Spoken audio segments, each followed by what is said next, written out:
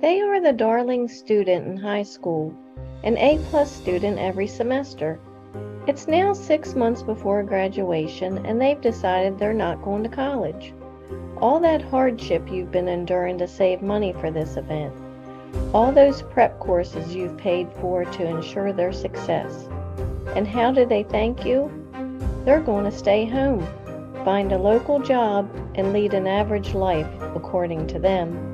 Besides, you have plenty, they tell you, and they know you'll help out when help is needed.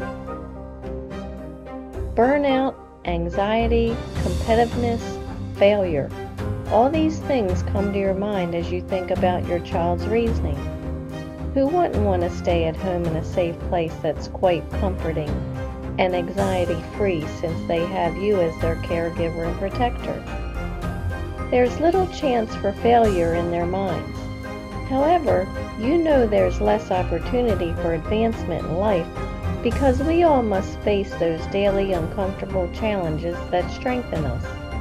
And you know that avoidance is a gnarly opponent because once one starts giving in to that avoidance in order to reduce potential anxiety, our anxiety becomes worse each time we face another situation. So we become weaker mentally by constantly seeking avoidance. Avoidance is a beast that must be tamed by facing more difficult situations each day in order to build our mental armor. Then there's skill development. Not that your child won't learn some skills at a local job, but without the proper education, whether it be technical training or book training, the likelihood of your child and your lineage living a decent life after your passing is greatly diminished. And in thinking about anxiety, you know stress is anxiety's next of kin, their twin cousin, so to speak. Who wouldn't be stressed having the thought they must continue to make A's when in college as they did in high school? The pedestal your child has been placed on has no room for failure. Once perfection is attained, it must be retained.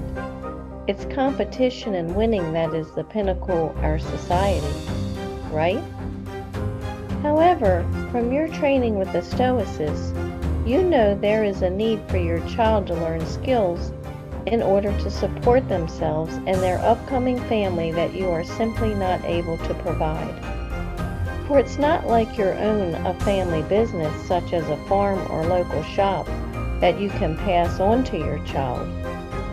Instead, you're classified as hired labor for a company, and that means you had to obtain the skills aforehand before the company would hire you.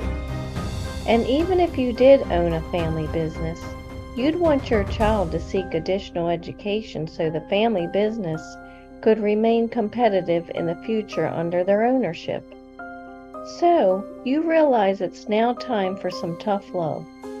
You tell your child they can stay at home, but things will change. They will need to pay rent, perform assigned chores, must prepare their own food and clean up after themselves.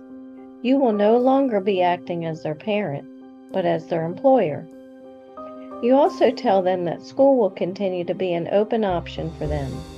You tell them that you are proud of the grades they received in high school, which opened the door to college, but that once entering college, their real learning begins. So grades aren't not as important as the learning of the skill. The exception being that maintaining higher grades will open the next door to graduate school if they choose to continue their learning. However, the goal of college is to learn a skill that will be useful to either an employer or to your child should they decide to start their own company. And regarding anxiety and stress, well, these twin cousins are simply a part of life that must be faced daily in order to build our minds, strengthen our minds, so as we become a fortress, we have the ability to overcome these cousins. In the end, you anticipate that eventually your child will decide to take that easier avenue of college, because working for you, although no one fails, As their employer, you certainly require a lot of blisters, bruises, and long days at the local job to bring in the money needed to keep the house going. In other words, your child will be schooling with you at your school of tough knocks.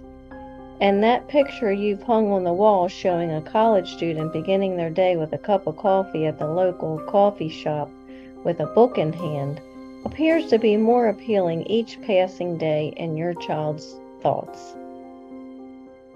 Now, using my Stoic storytelling meditation method.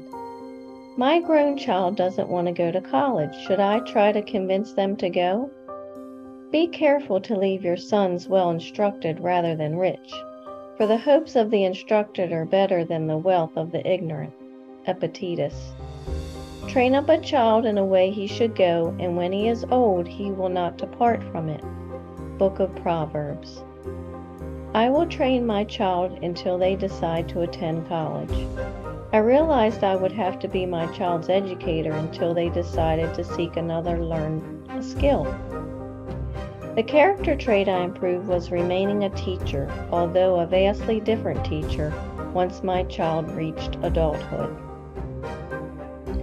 Thank you for sharing your mind with me. For your continued success, hear my secret. When your child decides to take the easier way, make it tougher so they'll reassess for a better lifelong payday. Now relax, control your mind, and be as you wish to seem, empowered. Remember, it's the situation keeping my connection with Him. I'm Lori Stiff, the Stoicist, and I believe in you. If you like what you mentally now see, join my website to learn and think like me at stoicmatchmaker.com.